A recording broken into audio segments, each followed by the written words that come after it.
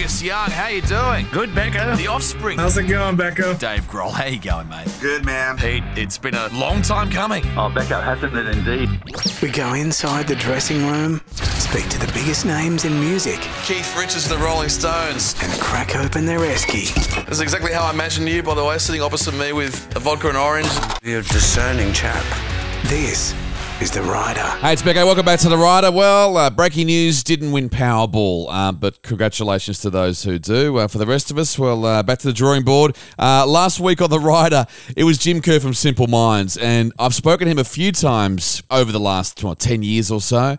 He is a brilliant chat, and you can really tell he's excited about this new project. They've got the new album out, and he opens up on this podcast about his friendship with Michael Hutchence and the amount of times they hung out and how down-to-earth he was. It was really good to get that perspective from Jim Kerr. Make sure you catch up on that podcast right now on all platforms. And I can tell you, next week on the podcast, in-excess producer and genius when it comes to Aussie pub rock, the guy who moulded so many great, iconic Aussie albums throughout the 70s and the 80s. I'm talking about Mark Opitz next week on The Rider. But this week, Sarah McLeod from the Superjesus. You might have heard last week they have announced they've got a brand new album coming out next year. But I was reflecting on my teenage years listening to Superjesus. I realised how many great songs they had that were throughout those very important years of my life. You know, the late teens into the early 20s. And lately, Sarah McLeod has also had some incredible solo songs like this one. And also, Sarah was very cool throughout the pandemic. She was locked in like everyone else and playing music, doing covers, doing requests, and then hitting the road when she could, certainly a few months later on. I've got her on Zoom from Brisbane on a bit of a break between different legs of her tour. Sarah McLeod, how are you? Yo, Chris Beckhouse, darling, hi. It's so good to see you. We only caught up just about a month ago at Monday. That's pretty exciting. It was an incredible day, incredible weekend. That was great, wasn't it? I feel like that was like a year ago. So much has happened since then, but that was an experience. It was good to see you out there. It was amazing. I mean, I remember there was one moment where we were kicking back, listening to Midnight Oil by a log fire, and it was the romance of the outback, you know? How good is it being able to be backstage in those environments where you can sit by an open fire? Mind you, I did walk out into the audience a few times, and they've got it just as snuggly out there. They've all got their tents and fires, and everyone's like mates with each other, and they walk around from camp to camp and hook up with each other and swap Vegemite and butter, and people were giving me drinks, and I was like, hey, thanks a lot. Hey, you can have this. I've got one too many. Take this Jack Daniels. I don't drink it. Oh, you got a Brick Lane. I'll take it. It was a cute scene out there. It was actually, it was actually a nice vibe. It wasn't a crazy sort of scene like when you go to Bathurst up the top of the mountain, which is a whole different ballgame. But it was actually a nice crowd. And it is a nice crowd. I noticed that last year as well. There's something about the audiences that go there. I think because they have put in such an effort to get there, that they respect the land, they respect each other, they're there for a good time, and they're there to look after each other. And it's a totally different scene to most rock festivals, I think, just because they have to work so hard to get there. Do you have to take a breath right now? Because you just supported Kiss. How good is that? Yeah, that was fun. It was fun being in a stadium. Like, I've done large outdoor festivals, but I haven't played in a stadium since when we first started and we toured with Bush. Haven't been in a stadium since. And so it's like huge crowd, but all indoors and, up levels looking at you and lighting, and we could like throw to the back and go, you up the back. And, people would scream up the back and the follow spot would go over there. And I was doing it all around the stadium. Like, this is great. Oh my God. It was a trip. Oh, it would be. And also just to be there for an iconic band, wrapping things up, and it's the never-ending farewell tour, but we love them for that. And they're the great stadium rock band. It must have been cool to kind of stand side of stage for a bit and maybe check it out. Yeah, do you know what was actually the most fun was at soundcheck and walking around and looking at all their guitars and everything. Like, we were trying to sort of not look like we were snooping, but we were like, quick, get a photo of that. Quick, quick, write down that serial number. Well, it's like that. It was the same with Midnight Oil when we were backstage there in Monday. Like, I was checking out, Rob Hurst's drum kit and the whole setup, and you know, everything's on there on the riser, ready to go. And I was just like, wow, there's a bit of history right there too. I know. If you really dig a band, then the band's gear is just as exciting as the band itself. Ever had a moment, you know, getting excited for a band you're supporting and had a moment where you go, I'm actually really nervous about it because I don't want to meet my idols, you know, because you're always worried that they're going to be assholes or whatever. I think our bass player Ruddy had a bit of that on the Kiss show because he's a huge Kiss fan. I like Kiss, but you know, I'd sort of take or leave them. But Ruddy loves them, and I think he was a little bit he was a bit nervous about meeting them. He was a bit apprehensive about meeting them, whereas I was like, hey, how's it going? I'm Sarah, because I didn't really care either way. I thought if they just ignore me, I'll be like, whatever, moving on. But yeah, I've never seen him so trepidatious around a band before. It was cute. But they were lovely to us, thank God. Well, it's really good. And I love hearing those stories. And it's kind of nice when you see the band, you know, hanging out backstage and actually being a team. Like I saw that with John Stevens' guys after their show at Monday. They just sat down to a meal after the show together. There was no lead singer syndrome where he's off in his private room or whatever. They sat down together with the crew and all their, you know, guitar techs and stuff, and they just hung out. And it was nice, so nice to see. Yeah, it's nice. I do agree. Especially with John's band. I toured with them recently, and they are all just lovely. Like, I adore all of them. They're such a nice group of dudes. Really fun to tour with. And no egos, you know. No one's got any hang-ups. They're just cool dudes who just want to have a good time. Yeah, I could tell. Yeah, they were really just a good bunch of guys. And look, you know, at other festivals, you see different. You see, you know, bands turn up in separate cars and they have a cordoned off area and they don't mix with the crew, and that's fine, you know, but you do see a bit of both at those kind of things. Yeah, so. I think it depends on how long you've been a band for. You know, if you've got sort of relatively new members, it's fun for a while. And, you know, once you've been a band for like 10 or 20 years, people start going, all right, I might have this room over here and you guys get to sit over there. But I know we get a bit like that. But like John's guys, they're pretty good because I think, you know, like he tours with Noiseworks and then he can put his sort of solo band together. So he can sort of pick who he wants to be in the band. Like Tim Henwood from the Superjesus, who used to be in the Superjesus, is in John's band now.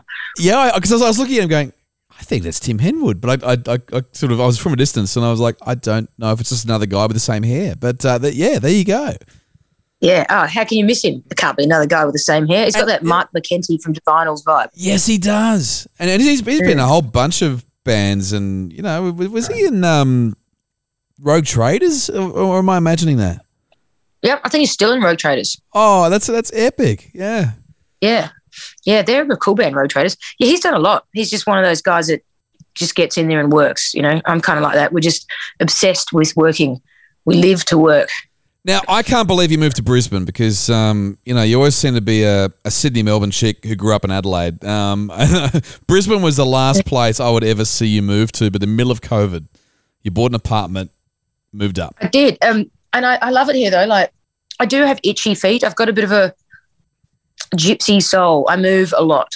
I can never really stay in the same place too long. But I came up here in the middle of COVID. I bought an apartment up here, and I love it. I've got to be honest, I've hardly been here since I moved here.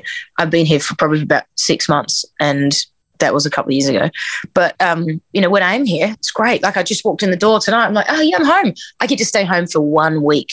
It's amazing. I'm so excited. But I've got so much to do. So, you know, that week gets chewed up pretty quick. Then I'm off on tour again. Well, you got a cool setup there as well. You got all the guitars on the wall. You got your little baby grand as well. And it's all of that in an apartment. I mean, it's insane. I know. I pack a lot in here. Yeah. Look at that. There's your baby grand. Yeah. Look at this. I've got this. This is not mine. You guys can't see this, but I'll show Becko. Yeah. Look at this guitar. This is not mine, but I'm looking after it for Cav from Eskimo Joe. Oh, that's so cool. I think I've seen that guitar in a recent photo shoot he's done. I know that guitar. Apparently it's worth a fortune. It's like a 1952 Gibson. Oh, wow. And I picked it up straight away. I could play Johnny Be Good. I was like, whoa. Is it cool though? Like it's amazing how you get guitars. Obviously, I'm not a good guitarist, but those guitars just create a certain sound, and as you said, you can try to be good and nail it straight away. Yeah, it's got a real 50s sound, so it made me want to play it. It's actually making me want to rearrange all the furniture. I'm going to put the piano out here in the lounge room, and I'm going to put the lounge room in the studio so I can sit in there and shut the doors and be soundproof and crank up the amps. And the piano has a silent option, so I can make it quiet and sit out here and practice and look at the lights. That's my plan for this week. In that 1 week I have home, I'm going to rearrange everything. That's so cool. I decided this on the plan. Now, as a guitarist, do you have a sort of obviously got an attachment to your guitars, but do you sort of, when you pick up one, does it straight away transform you to a certain place with each guitar? Like you just, either where you first played it or your favourite song you play on it or whatever? I'm weird with the guitars because I'm sort of not really attached to many of them. I just kind of play them to accompany myself, but I have one in particular, and it was the first electric I ever bought, and it's my brown Gibson SG, and there is just something about it. It's magic. Like, I didn't know what I was doing when I bought it. I just went, oh, that looks good. It was the first. I didn't know anything about guitars, and since then I've tried to replicate it. I found out what year it was, what model, and I've bought 5 other SGs since then, trying to find another one exactly the same, and they never are. They're never the same, and I can't work out why. And I buy them and go, no, it's not it. So I'll sell it, get another one. No, that's not right. Sell it, get another one. And then I started keeping them. I was like, I may as well hang on to them. But then I don't play them. I just like that one shitty brown one. There's just something about it. I fucking love it. And then you hear about, the pros who get them completely rebuilt and built to a certain spec. And now I kind of understand, it's the same guitar, but it's so hard to recreate that sound, obviously, without... Yeah, there's something about like the certain wood or the density of the wood or the placings of the pickup. So I don't know. It's a magic thing. Like, I wish I could get that guitar completely replicated verbatim. I'd love to, because I love it, but I don't know how you do that. But I've been butchering guitars of late. I've been building with this other dude. I've been building like this sort of beast that I've been working on that plays bass and guitar at the same time. I think, did you see me do that when I was at Monday? Yeah. I play bass and guitar at the same time. Oh, so this is like the guy from Royal Blood does the same thing. He's managed to play, both off one guitar. Although I think he plays off bass, but it's insane. He plays off bass. Yeah, I play mine off guitar, but I play bass off the guitar. Wow. And I've just had another one built because I just bought home today. I haven't tested it yet, and it's got everything I need inside the guitar now, so I don't even need any external pedals. So I could just grab it and walk up to 2 amps anywhere and plug one into a Marshall, one into a bass, and play, and it would work. Wow, that's my new thing. Well, the thing is guitar too, because these days you want to travel light and you want to do it efficiently, exactly. And that saves you traveling a whole row case full of pedals. Well, totally, because real estate on anyone that plays guitar will know that real estate on your pedal board is high-class shit. You don't put pedals there unless you need them. And you want your pedals to be a little bit spaced out as well so that your feet don't accidentally hit the wrong pedal, especially if you're a singer. So if there's any way you can take pedals off of the board and have a bit of space, it's worth every penny. It's gold. I was talking to Andrew Stockdale recently, and he travels even lighter. He travels without amps. He somehow manages to run things through like a preamp box or something, which still gives him a sound of what he needs to play those crazy guitar solos, but he doesn't actually need an amp. Yeah, I know I did a show with him a couple of years back, and he rocked up with a little case that wasn't even a row case, and it was a small little thing, and that was all his sounds in that. And he showed me how it worked, and I went and bought one. I've got one too now. They're great, except in the Superjesus, they won't let me use it because they're so old school. They like it like that. They're like, no, we are using Marshall JMPs and classic straight-fronted greenback Marshall quads. There's no one's changing that. Okay, well, if you want to carry it, but I have that same thing for my solo thing. It's just all on the pedal. It's great. Yeah. That's on the pedal board. Well, there you go. And you don't have to carry an amp. Just put it through the PA. And during COVID, you were doing, all the solo shows, and you were doing the light acoustic stuff, and then your electric show as well, all in one. And you really adapted so well to a pretty shitty situation. You're doing gigs and trying to do them and trying to book them. Yeah, I sort of like if this place flooded, I would develop webbed feet. I'm good like that. I'm like, okay, what's the situation? What do I need? And I just adapt to my surroundings. And so I just sort of found a hole in the market. I can play acoustic shows. I can play. I can't play in a band because my band is too far away, and with all the restrictions, it's too hard to get to the band. So then I worked out how to play to sound like a rock band as a solo artist, because then I could play festivals by myself. But then if it was a small gig, I could play acoustic. Then I learned piano. So if I'm in a piano bar, I can play piano. It's just like I'll just learn what I need, and then I can keep working in any sort of form. It's insane. You did so well. And actually, you know what? It was tough on the artists because often I think you had to do a couple of shows per night just to try and break even. Yeah. We were all doing that. There was afternoon shows and evening shows in the same place because you could only have half capacity. Yeah. But we're also grateful to see some live music at that particular point in time too. So we just were so happy to get a seat. And there were a couple of times, weird situations where you're seeing a loud band seated with a table, but we just want to see some music. It was so good. I know. I mean, there's good and bad things to it. It's bad because I guess the vibe is not as tribal. But the good part about it is that you can sit down and relax and have people bring drinks to your table and, enjoy the music without having to feel like you have to participate. And also, like for me, I was finding myself playing in really big venues that I normally wouldn't be able to fill because if I was in the band, maybe, but solo, I'd play much smaller venues. But suddenly I'm playing these big venues because they're half capacity. So I get to use these huge PAs and big lighting rig and everything, and, all the road crew. I'm like, okay, cool. I'll do 2 half capacity gigs here. Like, it sounds amazing. And that was good for my ego. Totally. I mean, imagine like, I just sold out the Enmore twice. yeah, totally. There's something cool about it though. Yeah. There's some venues we had the buzzer. So yeah, you could have drinks brought to you through the show without having to get up. And that was it's really... like a gold class. It was like gold class. It was so good. I mean, that was the only, cool thing about it because, it was always a small crowd, but I love that. I saw Tumbleweed at the Paddington RSL, I think it was, upstairs. And it was so weird seeing Tumbleweed, really loud band, in a small room, seated with tables and just being blasted. Like they were full volume. It was the same as they would be in a massive pub. Yeah. Of course. Why would they turn it down? Exactly. Do when we first started, Tumbleweed were my yardstick of what I wanted. I was like, I just want to be as big as Tumbleweed. I was really into Tumbleweed. I thought they were from America. I put them in the same category as Soundgarden. Tumbleweed, Soundgarden. And then I realized they're from Geelong. And I was like, wow. And then I met them and I'm like, wow, now they're my friends. Cool. And they were actually stoners, They weren't lying about Mary Jane. That's right. They were the real deal. But it's true. I really like Rich. He's a great guy. I remember being so excited one night. He came up to me to show and he said, that song, Saturation, that Superjesus song, is great hook, dude. Great lyrics. And I was like, really? Thanks, Rich. Fuck. I've never forgotten it. It was my first compliment from a peer that I really respected. And who else has come to you like that in the past? So someone who you least expected who's actually said that.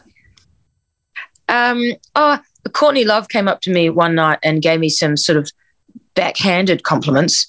That the show was great.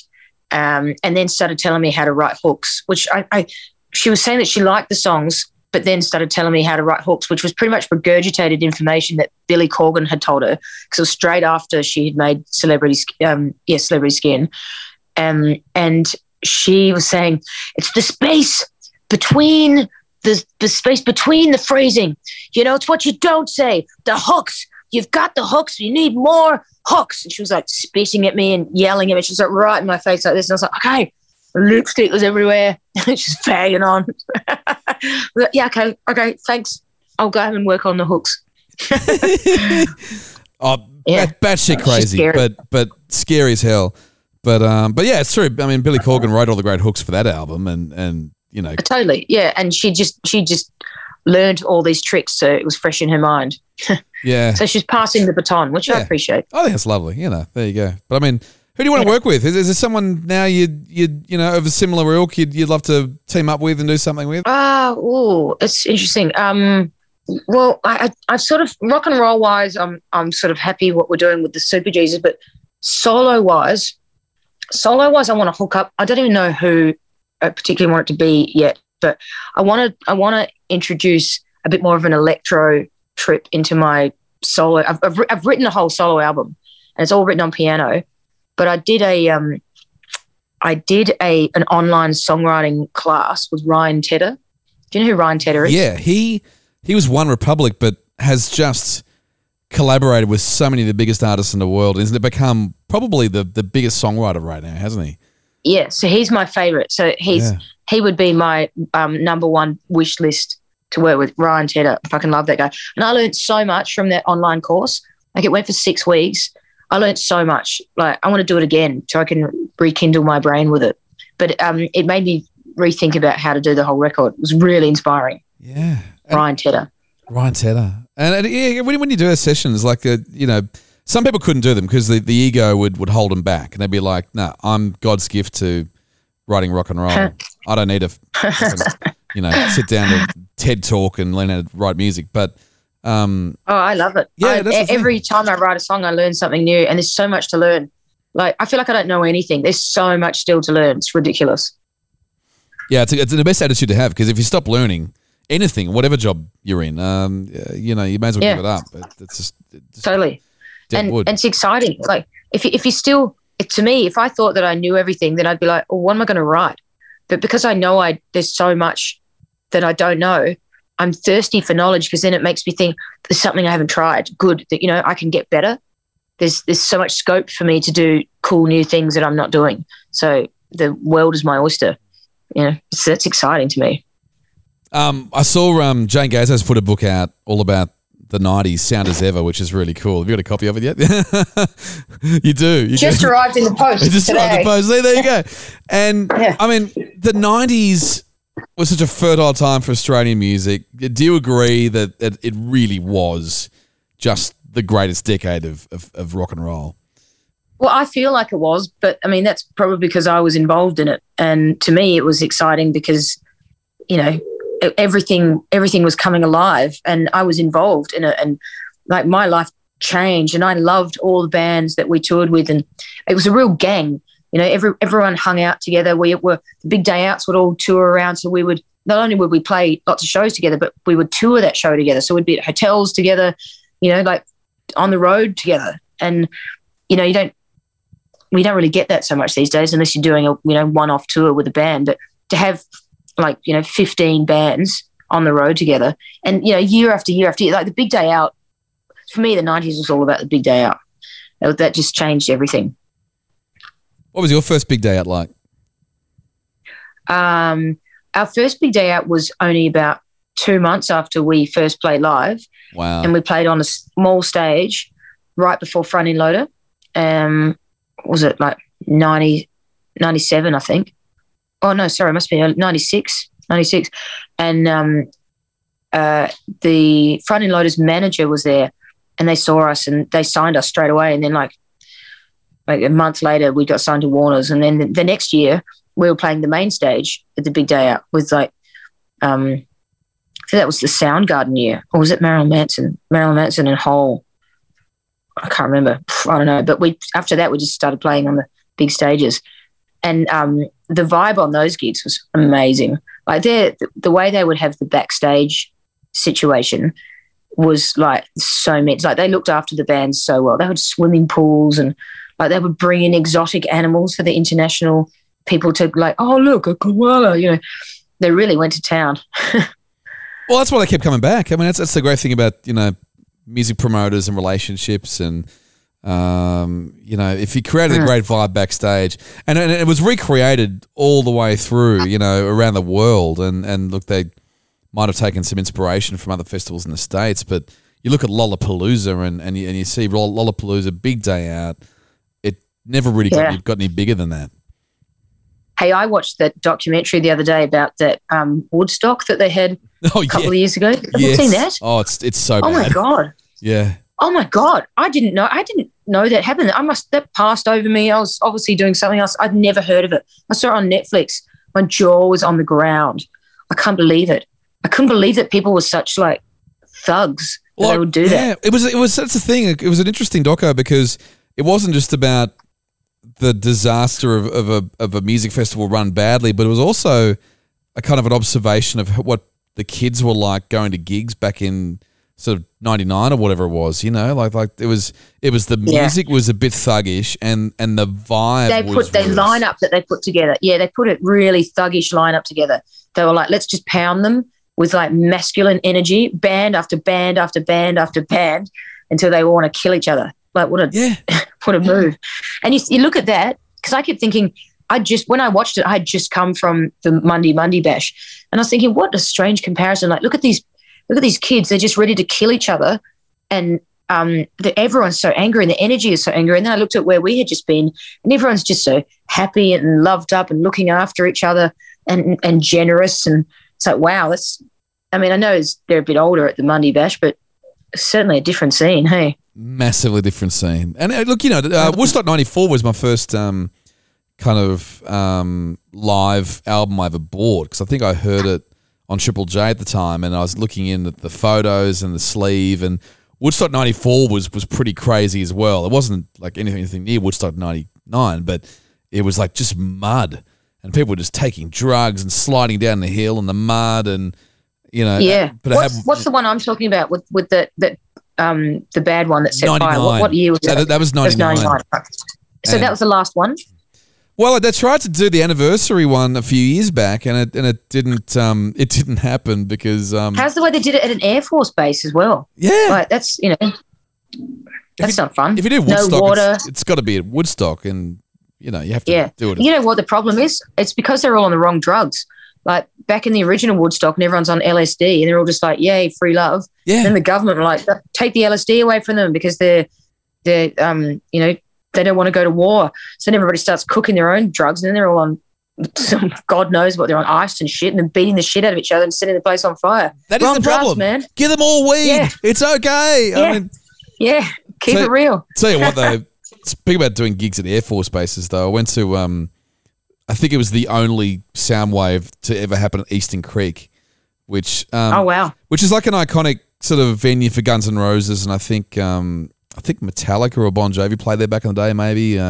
But it was, Eastern Creek for Soundwave was one of the hottest days on record, and they'd run out of water, and it was just a disaster waiting to happen, but luckily it didn't happen that badly. People were just taking shelter under boxes, and there was no trees. It was just, insanely crazy. I went to a Guns N' Roses concert at Calder Park in Victoria. Oh, yeah. And it was the same thing. It was like I was straight out of high school. I would have been 22 or something.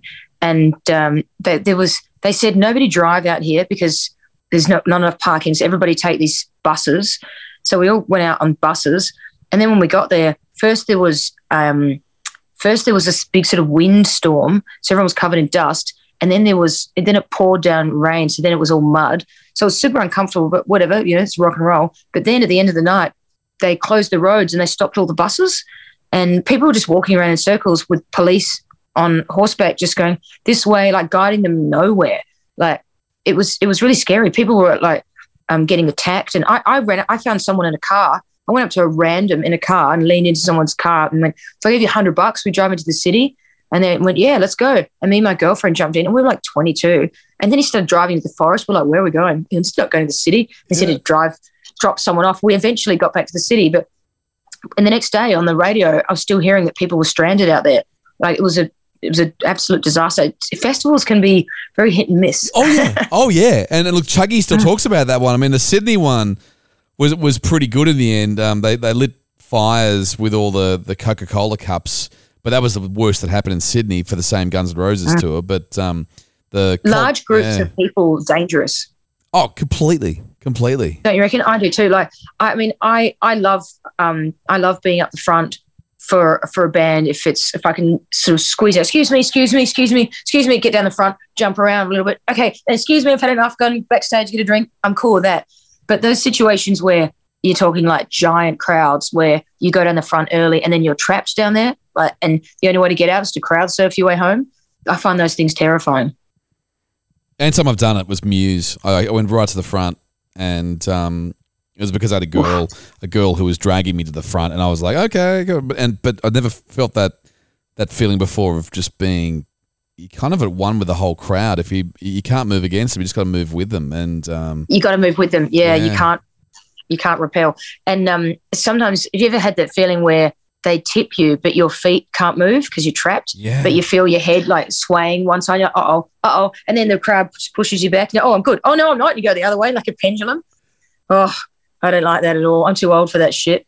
And that's why it's like so important. Everyone looks out for each other, and if someone falls down, absolutely, they usually get them back up. But or the band stops, which we're really good at in this country. Yeah. But you know, not so much in other countries. Every man for himself.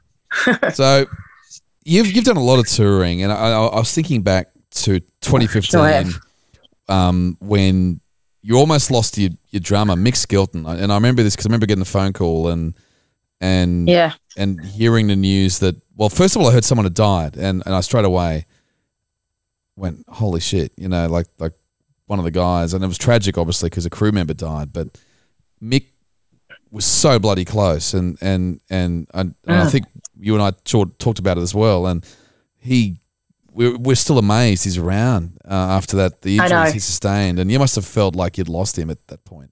Oh, totally. It's fucking horrible. The thing is about Australian touring is that there's just so much driving. Like in Europe or in America, they do a show and they drive like 3 or 4 hours and they're in the next city and they do it again. But Australia, you play your show and then pack up your shit, and then sometimes you got to drive for like 6 hours to the next place. And it's actually quite dangerous. I've been thinking about this a lot lately. And it's interesting that you brought that up because I just did a show in Warrnambool the other day, and that's where Mick's accident was. And we were driving there, and I was driving, and had a car full of people, car full of actors because I'm touring a play at the moment. And and it started raining, and I was like, "Oh, I don't like this. I don't like this." And the roads are bad, and I didn't say anything to them, but inside I just wanted to pull over and go, "Can we just get a chopper? Or can I just go home?" I didn't want to do the show, but I just sort of got on with it and did it. But I had such uncomfortable vibes. But we don't have a choice. You just got to do it. But having a mate who went through that really,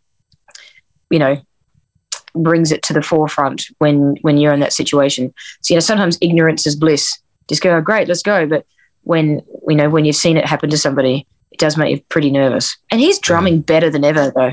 I don't know how he does it. He's a better drummer now than he was before.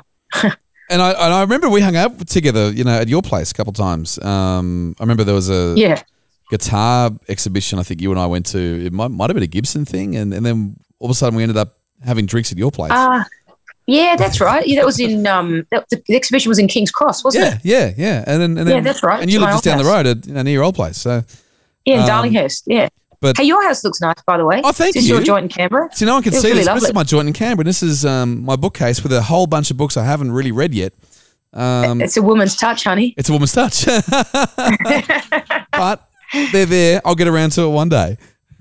Yeah, that's right. You don't need to read them. It's the idea of the books rather than the literature itself. Well, it's also the hunt as well. It's about going to bookshops and going, you know what, I got to buy that. And then you buy another one, and then you buy another one. And then all of a sudden, oh, God, you got 50 and you just got to think, I got no time to sit down and read them all. And I still haven't finished the Dave Grohl book yet. And that's the one book that's my to-do list right now is finishing his book. Oh, yeah. I would have thought you would have read that ages ago. It's right up your alley. I bought it the week it came out and I still haven't finished it. It's just terrible. So you become a bit of a thespian. You've done the American Idiot shows and Jane Eyre and Jane Eyre. We are 100 shows in. I've done 100 shows with that production this year. Wow, so many shows. I know it's great though. I'm not sick of it. I actually really enjoy it. It's a huge production and it goes to 2.5 hours and the whole thing sets fire and like I'm on. There's only 4 of us in it. And we all change characters and I'm on pretty much all night and I sing and I act and then I sing and I act some more and sing and act and play piano. It's intense. And at the end you're like, oh, God, I need a wine. It's definitely sending me to drink. Oh, of course it would. Yeah, because that's the thing. After all that time, you need something to, just to decompress afterwards and There's a lot of screaming. Yeah. And have you managed to avoid COVID, by the way? Because, when you're around all these people and it's kind of almost inevitable you get it eventually. I have pretty much. And yeah, I mean, I had it really briefly on New Year's Eve this year for like 2 days. I didn't really feel it. And I've been around people constantly since, and I haven't had it. So, like, I don't know, touch wood, see what happens. Yeah. We actually had a bet in the play that whoever didn't get it, everyone would give them $200 each. And then everyone in my cast got it except me. And they keep trying to give me the money. I'm like, just wait until the end of the tour, because we're still touring till November. And if I get it between now and November, then you can keep your money. But if I get to the end of November, you guys better pay the piper. That's a serious payday. That is awesome. Yeah. Well, I'm in pretty good nick, I managed to not get sick, so touch wood. I feel pretty good. It's kind of changed the way you tour now, because I was talking to Tim Friedman on the podcast a couple of months back, and he was saying how the old days of you go to a bar or many bars when you're on tour, but now you really have to put the whole band in the bubble if you're on a short tour just to protect yourselves and leave the party until the end. That's completely not what I'm doing. I've been partying in every tiny country town. I've been going to I've been dancing in nightclubs. I went to Goulburn nightclub and danced till 3 a.m. And then the next night I staggered out after the show and found some cover band. I was boogieing at the cover band with all these old people.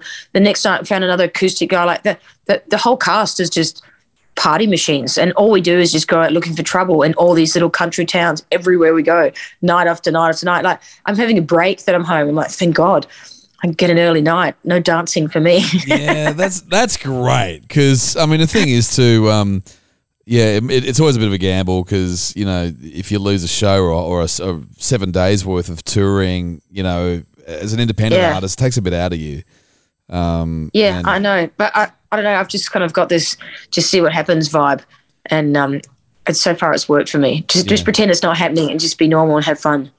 Yeah, exactly right. Now, we almost went in a video clip together, and I actually kind of regret it. I was a bit scared at the time, because you wanted me to dress up in drag and to be your drag queen for your then video clip, and I did, and I was in full rock and roll mode back then.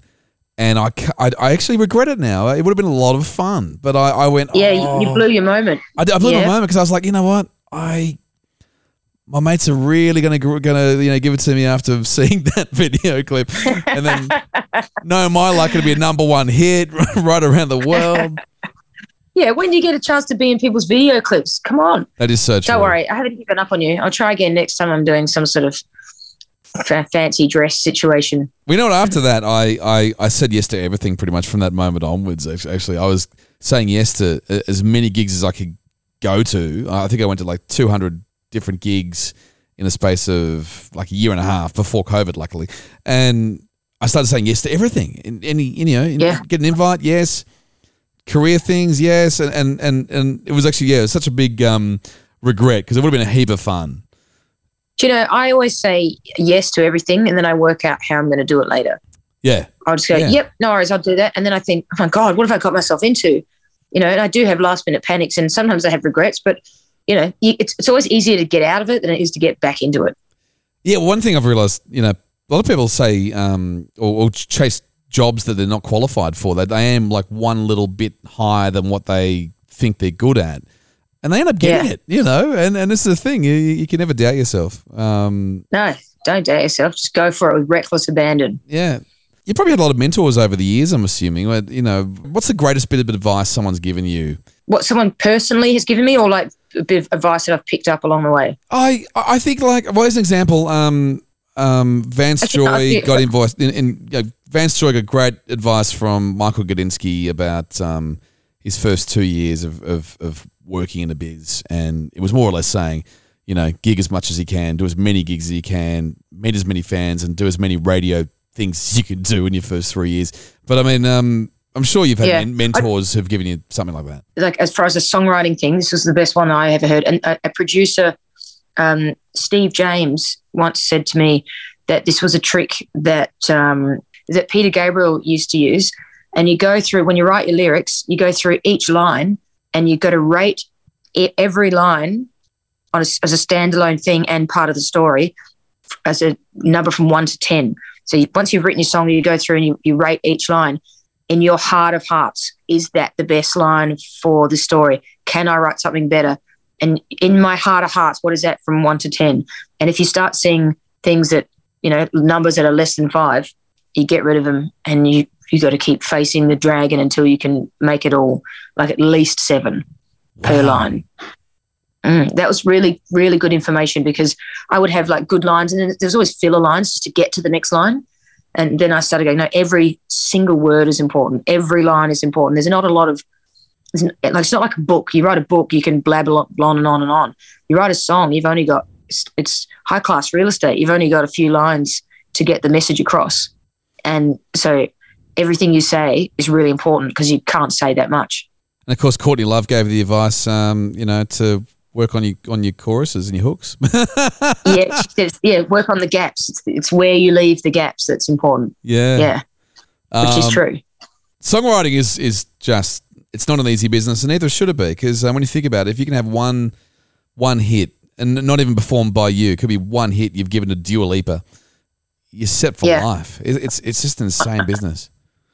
I know, and to me, it's like this endless sort of taunting thing, like this carrot that I chase. I sometimes feel like I'm one of those little dogs on a racetrack, and I'm running around after that make-believe bunny or carrot, whatever it is that they put on the inside, and it's just moving around, and I'm just running after it constantly, because I keep thinking, it could be the next song. It could be the song after that. It could be tomorrow. I never think that I have written it yet, or that I won't write it. I always think it's just around the corner, and it keeps me on my toes my entire life. It also makes me stressed all the time, because it's like unfinished homework that comes with me everywhere. I can never relax. And on that note, I have to say thank you for your time, because that's some really, really interesting stuff from you, and that's probably what keeps you hungry as well, because look at you, you're still going, and you're loving it, and you're so cool to hang out with, and you're one of my bloody good mates. So thanks for coming on podcast. Thanks, Becko. Oh, it's good to talk to you, honey, and I really like your new joint. I can't wait to come over and make myself at home on that couch. The invite is always here, and can't wait to have a drink with you again. It's always a lot of fun. But take care and enjoy your break too, and we'll see you back on the road in a couple of weeks. Thanks, darling. All right, good to talk to you. Bye, everybody. Always, bye. See you, honey. Take care, love. There she is, Sarah McLeod for the Superjesus, and very excited about some new music from them in 2023. Make sure you keep an eye on the Rider Pod on Instagram, and next week, well, it's a big one. This is the man behind some of the biggest albums of our lifetime, Cold Chisel's East. He helped out with AC/DC. He was in the studio and produced In Excess's Shabu Shabar and many more, in fact 5 of their albums. Mark Opitz, genius producer. Next week, we'll catch you then. This is The Rider with Becko.